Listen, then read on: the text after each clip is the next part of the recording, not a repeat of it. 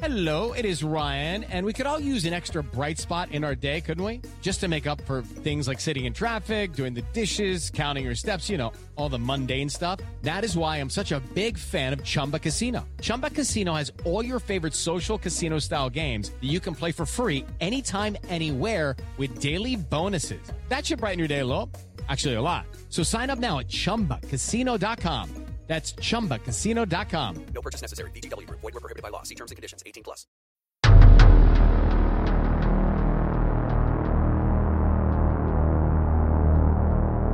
I felt that at any moment he was going to pull a knife or a gun or rob me, and my kids were right next to him. All I could think is, this isn't actually happening to us. This kind of stuff only happens in movies.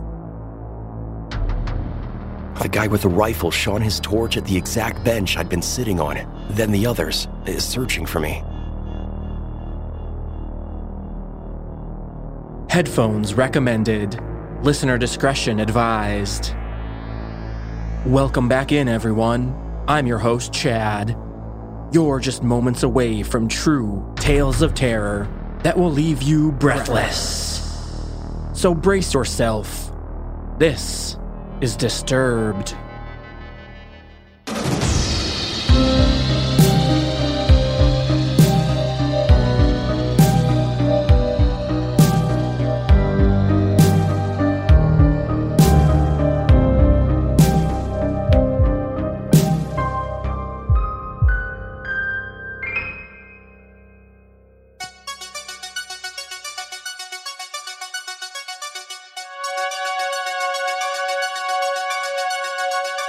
At the top of the show, I'd like to mention that I've made it easier than ever to submit your stories. So if you have a true, original experience that you want to share for the podcast, head over to disturbedpodcast.com/submit and follow the guidelines. Now, I'm not sure about you guys, but where I'm at, it's bitterly cold. So let's heat things up a bit with a new set of horror stories. Our first experience has all the elements of a classic horror movie, and it's something Reddit user FuzzyFox41097 had to live through. Performing this experience is Addison Peacock.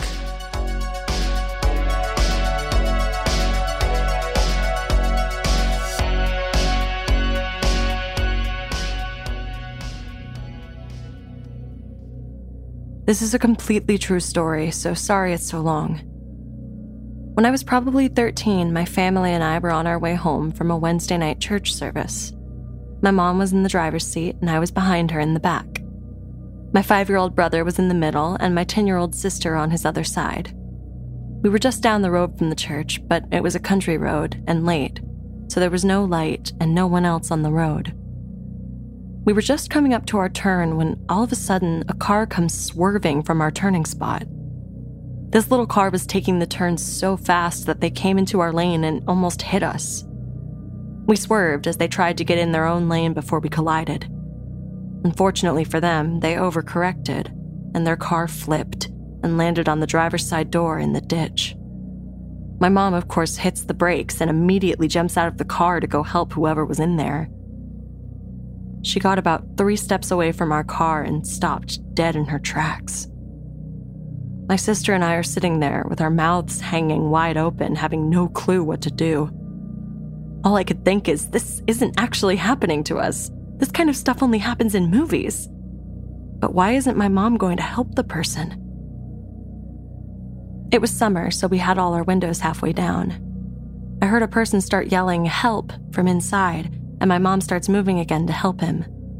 But for some reason, she stops again in the center of the road. Another car flies behind us, and the guy doesn't hesitate to jump out and run up to the crash to help. The man gets to the car and starts prying the passenger door open so the guy can get out.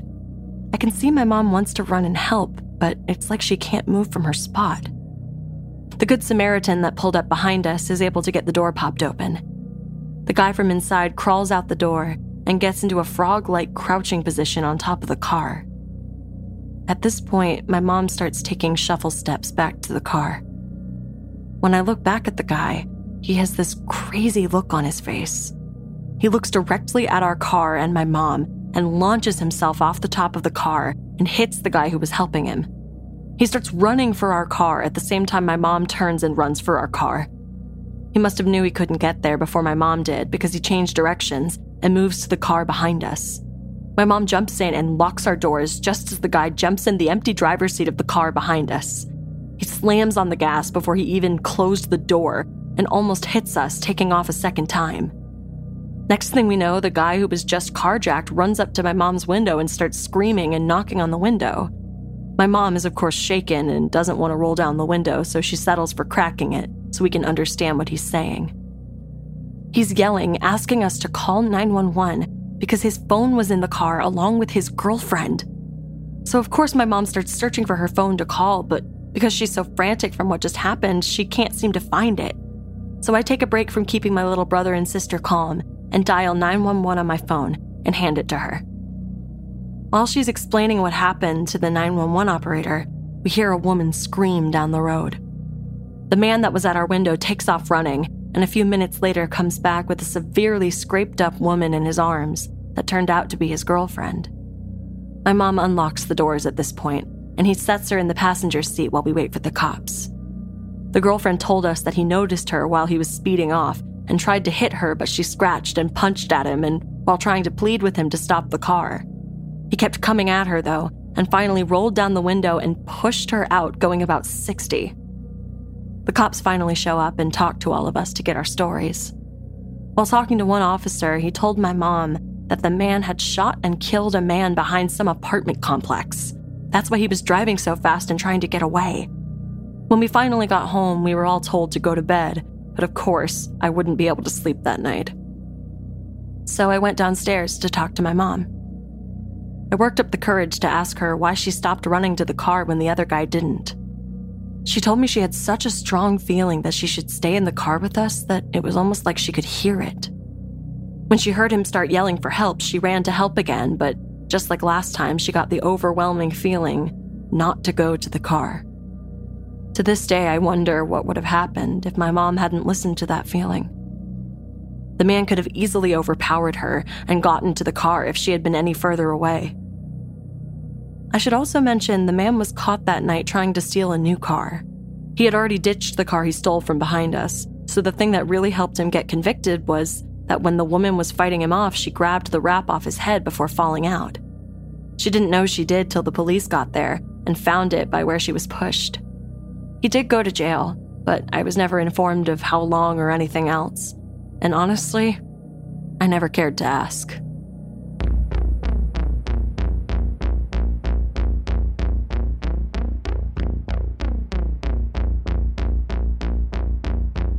As always, much love to our newest Patreon members, Lena Sanchez, Chelsea, and Cheryl Morris.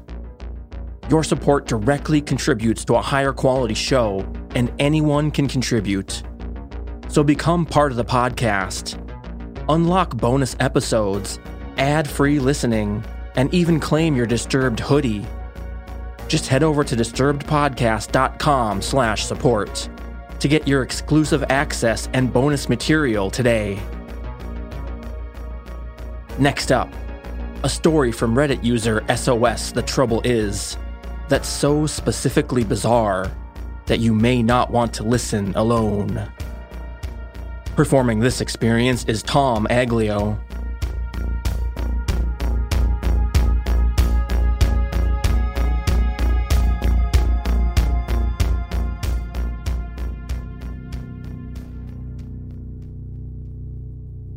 Basically, it all started in March 2020 when I was furloughed from my job in the beginning days of the coronavirus. I had a lot of excess time on my hands and spent a good majority of it surfing sites like Web Sleuths and Charlie's Project, as well as joining various Facebook groups and subreddits dedicated to the subject. I had always been semi-interested in reading about missing persons cases, but I started taking it to a whole other level during quarantine. That's when I first heard about the Springfield 3. For those of you not familiar, on June 7th, 1992, 18-year-old Stacy McCall, 19-year-old Susie Streeter, and Susie's 47-year-old mom, Cheryl Levitt, disappeared from Susie and Cheryl's house in Springfield, Missouri on the night of the girls' graduation.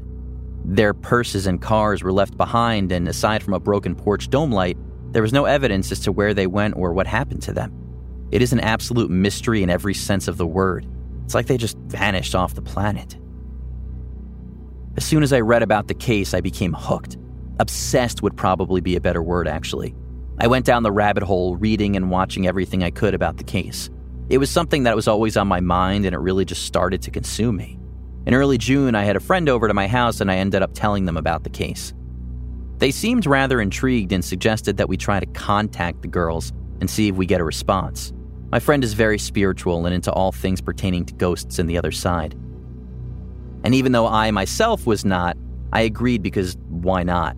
So they ran home and grabbed their Ouija board, and we proceeded asking questions. I'm absolutely certain this is what caused all of this. We started off by saying we were specifically trying to communicate with the women, saying their names and nobody else, and if they could hear us to please let us know. At the time, I was totally convinced my friend was messing with me and moving the little handpiece, whatever you call it, but they insisted they weren't. We asked who it was we were speaking to, and the response we got was, Suze. My friend then asked what happened to them that night, and we got, take. I asked where their remains are and got marked. Nothing legible after that, so we stopped. Starting that night, I began having the most vivid dreams I ever had in my life, and in all of them was Susie Streeter. It was every night. The setting of the dreams would change, but she was always in them. In many of them, she would try to talk to me, but she couldn't get the words out. It frustrated her. So she'd try shouting, but nothing audible came out. I could hear her cry, though, and she cried a lot. I could sense her emotion like I was absorbing it. An utter sense of betrayal, abandonment, loneliness. It was awful. I had these dreams like clockwork until August 25th, and that's when shit got real. I will remember that day for the rest of my fucking life. I was in my room on my phone, and all of a sudden I heard the crying I heard in my dreams, except it was here in my room while I was awake. It sounded close, but otherworldly at the same time. I really don't know how to explain it. All the hairs on my arms and legs stood straight up. I don't know if this was because I was freaked out or if it was a reaction to her presence. Then suddenly, without me saying anything, Alexa started playing the song Love My Way by the Psychedelic Furs. This has essentially been my life every day. Every night I dream of her, and at least once or twice a week, she makes herself known in my waking life. It only happens in my room and always starts with either something falling or moving, the sound of crying, or Alexa playing the song Love My Way. It's always that song. It just starts playing. It's becoming more than I can handle. I'm a wreck. I feel helpless, like she needs my help, but I'm helpless. But it's scary too. It's traumatizing. You can't begin to understand what this kind of stuff does to a person. Am I crazy? I don't think so. I rigged up a camera in my room that's focused on my Echo Dot to see if I could get footage of the thing playing by itself, and last night I finally got it. It happened while I was outside with the dogs. I desperately need some advice. Part of me wants it all to end and for her just to leave, but on the other hand, I feel I've grown a connection with her and would love to help her if I can. I just wish I wasn't so afraid of her when it happens. What can I do to help her find peace?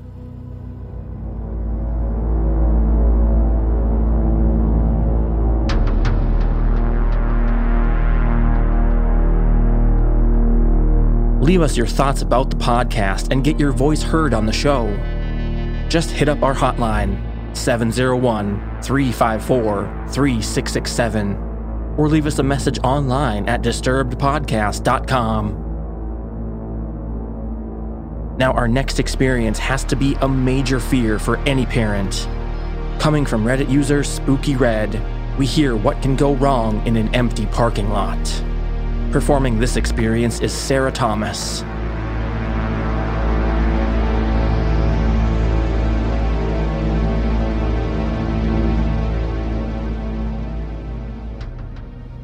So this happened about 5 years ago, while I was 9 months pregnant.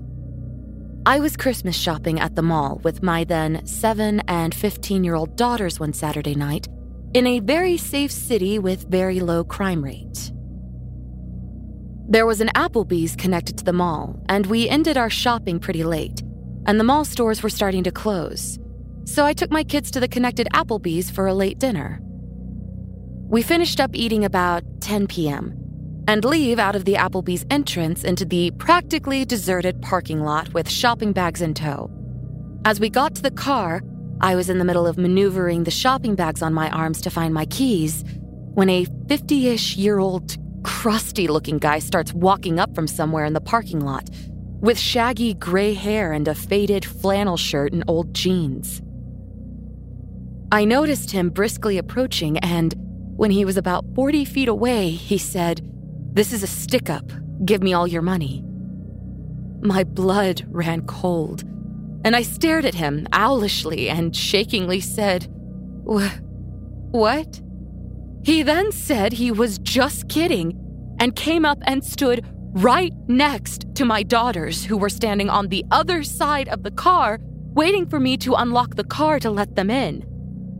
He then starts making small talk with me and my girls. He's asking things like if they were being good girls for Santa, how old they were, if we got all of our Christmas shopping done, what kind of things did we get, etc. He didn't seem drunk, high, slow, or mentally challenged at all. He was very coherent and seemed of sound mind. Mind you, I was a heavily pregnant woman, alone with my 2 daughters in a mostly deserted parking lot at 10 o'clock at night, who was being approached by a stranger who came and stood right next to my kids on the other side of the car, just shooting the breeze, talking to me and my kids with his hands in his pocket and occasionally looking over his shoulder. I didn't want to aggravate him, so I was politely conversing with him and trying to look calm and nonchalant while trying to disguise my frantic hands digging inside my giant purse for my car keys. This exchange went on for a couple of minutes while he periodically kept looking over his shoulder. I was slightly panicking and trying to politely keep the situation from escalating and calmly and nonchalantly talking to him while also trying to find my damned car keys to get us out of there. They were in there hiding good. I felt that at any moment he was going to pull a knife or a gun or rob me, and my kids were right next to him, away from their mother on the other side of the car, and I couldn't find my fucking car keys to get my kids into the safety of the car. He kept trying to engage them in conversation, and I could see that my oldest daughter was a little weirded out, and she kept glancing at me to gauge my assessment and reaction to this situation. Kids often tend to recognize potential danger when they are with their parents, since they see us as their protectors. And being that he was only talking and acting friendly, and I was doing my best to stay calm, they were oblivious to the alarming situation we all were in. And being 9 months pregnant, and that I was no match for this full-grown man, especially if he was hiding a weapon on him. While still desperately digging for my keys, I tried to politely give him hints that the conversation was over by saying things like, "It was nice chatting with you, but I gotta get these kids to bed," and "It was nice meeting you," and telling my girls to say that it was nice meeting him too.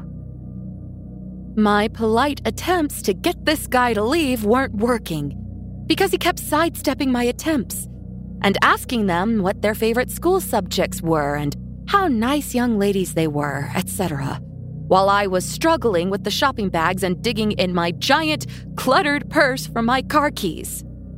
My outgoing 7-year-old was completely oblivious to how not okay the situation was, because he was being friendly and because of the whole "I'm with mommy so I'm safe" child mentality. So, she started to talk to him about what she picked out for Daddy for Christmas, and started enthusiastically talking about kid stuff and asking him if he knew what Minecraft was, etc., and keeping this creep from leaving us alone by keeping him engaged in conversation. They didn't realize that I was becoming desperate to get them the hell out of there. Then, I suddenly felt this sinking feeling of dread when I realized that I may have lost my keys in the mall, and that we were stuck outside with this strange man who kept looking over his shoulder and was showing no signs of walking away. And I was thinking that he was waiting for the perfect moment to pounce. All he had to do was grab one of my girls and threaten their life, knowing it would make me do whatever he wanted as long as he wouldn't hurt them. I felt my adrenaline start to spike, and my heart and stomach started doing flip-flops, and I felt like at any moment shit was going to go down, as the gravity of realizing that there were no other people or witnesses around, and that we were totally alone with him. And at that moment, the odds were stacked against us and that he had his chance. Then, he all of a sudden said, "Okay, it was nice talking with you. See you later," and walked off in the same direction from which he'd come. It wasn't until then I found my car keys and unlocked the car and told my kids to get in fast. I got in too and locked the doors and started the car and drove the hell out of there. My 15-year-old lightheartedly and jokingly said, "Okay, that was weird," and laughed. I was overwhelmed with relief, and then I was confused over what had just happened. I thought to myself, why the hell would a guy of seemingly sound mind think it was totally acceptable to go out of his way just to approach a woman and her kids in a deserted parking lot late at night just to chit-chat? But being that nothing bad happened, I brushed it off and joked about it too. When we got home, my husband greeted us and asked us how the shopping went. I said it went well, and my 15-year-old told him what happened in the parking lot and how weird it was and was kind of joking about it. I started joking about it too, saying how I was mentally having a panic attack while trying to look calm. And I started making fun of myself by telling my husband how I was attempting to inconspicuously rummage through my purse to find my car keys. My husband went completely white, and I acknowledged his horrified look of alarm, and I assured him that, albeit creepy, the guy was just talking and eventually left on his home. Now, my father-in-law is a retired sheriff deputy, and my husband went through the police academy training after graduating high school. He decided to go to business school instead of becoming a cop. And with the knowledge he gained from that, plus growing up with a cop for a dad, I found out why my husband looked absolutely horrified when I told him the details. What my husband told me completely rattled me to the bone. My husband told me that he was 100% sure that the reason why the guy was hanging around us and chit-chatting was because he was waiting for me to unlock my car. And the reason why he was standing next to our kids was because once I unlocked the car and the kids started to get inside, he was most likely going to force himself into the car with the kids and hold a knife or gun to them to gain leverage on me to force me to cooperate, knowing that I wouldn't abandon my kids. This would force me to get into the car with them and do whatever he wanted me to, which most likely would be to drive to a remote location to do God knows what. And since he wasn't wearing a mask, that suggested that his intentions were to leave no witnesses to identify him. I remembered that he was positioned by the backseat passenger door, where my 7-year-old was standing by waiting to get in. My husband told me that the most likely reason why the guy ended up leaving was because it took so long for me to find my keys, and the longer it took, the more anxious and spooked it made him. And that whole time, I was desperate to find my car keys, which, through some sort of divine intervention, stayed hidden in my purse, thus saving us from potentially being abducted.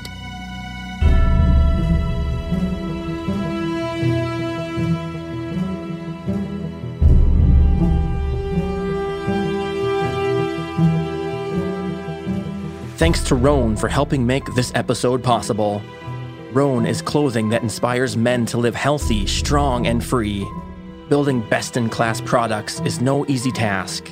In fact, it's a grueling process of trial, error, and at times, unexpected success. Rhone worked tirelessly to ensure the products you order exceed expectations. Rhone is clothing made for men, for everything from the gym to the office. Disturbed is teaming up with Rhone and Podgo to bring our listeners this exclusive offer. 25% off a pack of 3 Rhone polo shirts by going to podgo.co/Rhone. That's podgo.co/RHONE for 25% off a pack of 3 polos.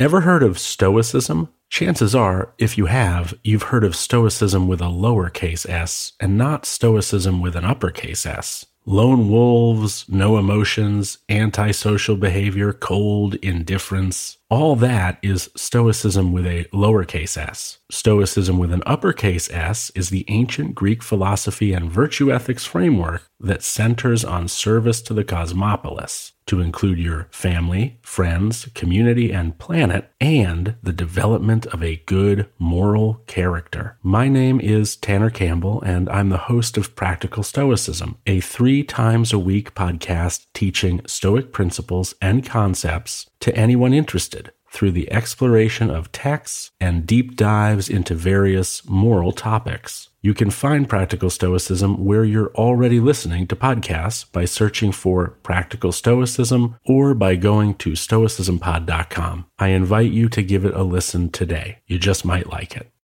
On the morning of August 1st, 1966, shots ring out from the observation deck of the clock tower on the University of Texas campus. It marks the infamous beginning of the modern era of mass shootings in America. You're listening to Stop the Killing podcast. Join us as we take you behind the crime scene tape to explain global mass shootings and mass attacks. I'm Sarah Ferris, but more importantly, this is Catherine Schweit, the former head of the FBI's active shooter program. I spent 5 years as the FBI's top executive looking for answers to the mass shooting crisis. I've been at the shooting scenes, I've traced heroic acts of bravery, and I've sat silently and listened to the heart-wrenching stories from survivors. Amongst this horror, there is hope. We all hold the key to stop the killing. You just need to know how to unlock the door. Download Stop the Killing and be part of the solution. Search Stop the Killing on Apple, Spotify, and all the usual suspects.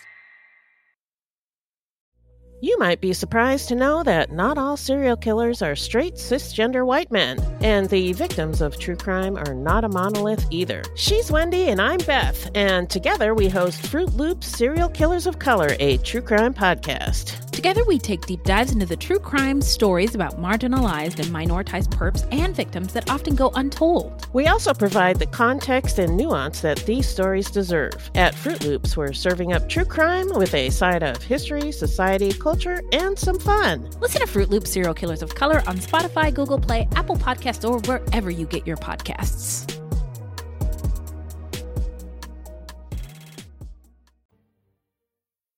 Now back to the show.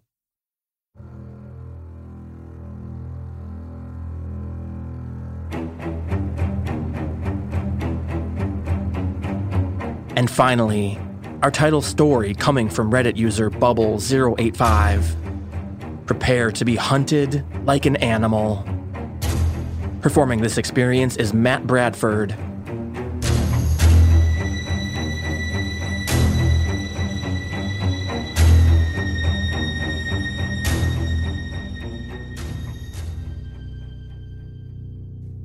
This happened to me a couple of months ago now. But when it first happened, given how crazy it was, it took me a few weeks to collect myself enough to type it up and post it. It's relevant for me to tell you up front that I'm a military veteran and I have PTSD and anxiety, as well as a pretty bad case of depression that I'm currently in my 3rd year of. I've read that CBT, cognitive behavioral therapy, can massively improve PTSD symptoms and in turn help to reduce anxiety, so I've been trying various techniques at home. Now, the problem there is, my wife and I live in a small 2-bedroom ground floor flat with an upstairs neighbor with absolutely no concept of other people. He's a jock douchebag type who's a personal trainer, but he trains at home too, cause gains. The kind of guy whose only 2 topics of conversation are protein powder and steamed rice. I'm sure you can imagine the type. Anyway, with that being a constant issue, meditation and quiet mindfulness are just not possible with the constant noise. My solution to this was to do my normal routine during the day, but take advantage of my insomnia later on. At around 2300 hours or midnight, I would put on my coat and my shoes, and as we lived near the beach, I figured I could walk to the beach now that there's pretty much no people around, walk on the sand, and be mindful to the sounds of the ocean. Sounds nice, doesn't it? And it was the first 2 times, but you know what they say. The 3rd time's the charm. The walk to the beach from my home isn't that far, maybe a little over half a mile. But once I got there, I would walk to the very end of the beach until you reach the cliffs where there's a World War II artillery gun turret, which is another half mile-ish. Sometimes I would walk the path up the cliff to the gun and stare out into the blackness of the midnight ocean, which was only broken by the occasional flash of light from the lighthouse. I would sit and listen to the waves crashing against the cliffs. Sometimes I would close my eyes and just concentrate on nothing but that sound. I felt safe there, knowing I was alone. Just me and the ocean. Usually, before I turn and head home, I would walk down a small row of benches. They're all marked with plaques in remembrance of someone who also came and enjoyed the view, although I imagine they came during the day. Now, the benches are close to an old pub that was shut down years ago, and I had heard the place used to get used as a dogging site or a brothel or something back in the day. So when I saw vehicle headlights coming towards the pub, I figured it was some young lads trying to catch potential doggers at it. I sat on the bench and waited for the car to pass me, but as it rounded a bend in the road further up, I was momentarily lit up by the headlamps. The headlights of the vehicle went off immediately, and the car went off-road and out of sight for a moment. At this point, I was fully alert and a bit cautious, so I dropped to one knee and ducked behind the bench I'd been sitting on. The vehicle drove past me. It was only maybe 40 feet from me, and as the lighthouse illuminated it, I could now see it was an old beat-up Land Rover kind of vehicle with shitty camo paint on the wings. At that moment, someone popped out of the top of the vehicle with a scoped rifle and a big torch. In that instant, in my head, I was back in Iraq, and my senses felt razor sharp. I dropped onto my belt buckle and crawled into a patch of long grass adjacent to the benches. Then I got into a position where I could see them, but they couldn't see me. The guy with the rifle shone his torch at the exact bench I'd been sitting on. Then the others, searching for me. He started looking all around him through the scope, looking for where I might have gone. My heart was pounding so hard I felt as if they could hear it. I held my sleeve over my mouth to muffle the sound of my breathing, but more importantly to try to hide the condensation of my breath. The vehicle started to move to get a better view of the benches, so I started slowly crawling towards the main road, as not only is there a row of houses, but an old stone bus stop I could take hard cover in if they saw me and opened fire. After about 5 minutes of hiding in the long grass, it started to rain, and they were still clearly looking for me, but were now about 150 feet away. The guy with the rifle was scanning around with his eye down the scope, so I waited till he was looking away from me to seize my moment and run for cover. I pushed my hands hard into the wet dirt to launch myself onto my feet. Then I sprinted towards the bus stop while throwing some zigs and zags in there just in case they had seen me. Luckily, they hadn't. I was now far enough away that I could take up my phone and call the police. They were there with a riot van and a squad car in about 10 minutes. And as I was talking to the officers in the van, they spotted the gunner's vehicle and took off after him. The officers in the squad car stayed behind to talk to me. The rain was coming down in sheets by now. They asked me if I was absolutely sure it was a rifle, and I told them yes, it was 100%. No doubt in my mind at all. The officers both looked at each other, and then one of them asked, "And what exactly is your experience with firearms?" I told them I was ex-Army and have seen my fair share of all kinds of firearms. Then they asked me what I was doing there after midnight, which is a pretty fair question, to be honest. I explained that, quite ironically, I was taking a mindfulness walk to ease my PTSD symptoms. They were satisfied with that explanation, if not somewhat amused, and told me the armed response unit was en route. I asked if they needed me to stay behind and make a statement, but the officer told me not to bother waiting around because they most likely wouldn't need to take a statement beyond the call I made, and also it was pissing down with rain, so I should get home and get dry. It was over, but I still felt super wired, and my heart was still thumping hard in my chest. I started the walk home, and when I was about halfway there, a police helicopter buzzed overhead and settled over the area where I had been sitting on the benches, with the searchlight going. It was right then it hit me, like a shotgun to the chest. That happened. That was fucking real, and it was here. What the fuck? My head started swimming, my heart was pounding twice as hard now, and my legs felt like jelly. My lungs felt glitchy, I couldn't breathe properly. I dropped to my knees, crying in the street in the pouring rain, the only light coming from a nearby street lamp with a flickering bulb. I was gasping for breath, thoughts flashing in my head, thinking that if I'd stayed still, if I hadn't hunched behind the bench, if I'd done any number of things differently or hadn't, then I could have gurgled my last breath alone, in the dark, in the cold, wet dirt, and my wife would be none the wiser till the following day. I have no idea if they were even there for me, and if they were, how could they know I'd be there? I'd been twice before, I suppose. It's not like there's animals to hunt there beyond foxes. But why hunt foxes from a vehicle with a rifle and a torch at midnight? Anyway, I'm not ashamed to say that the experience terrified me. I guess my army training helped me stay alert and to stay hidden, but I don't really know. I don't go walking at night anymore, and I have the occasional nightmare about the whole thing. So, that guy with the rifle, let's not meet.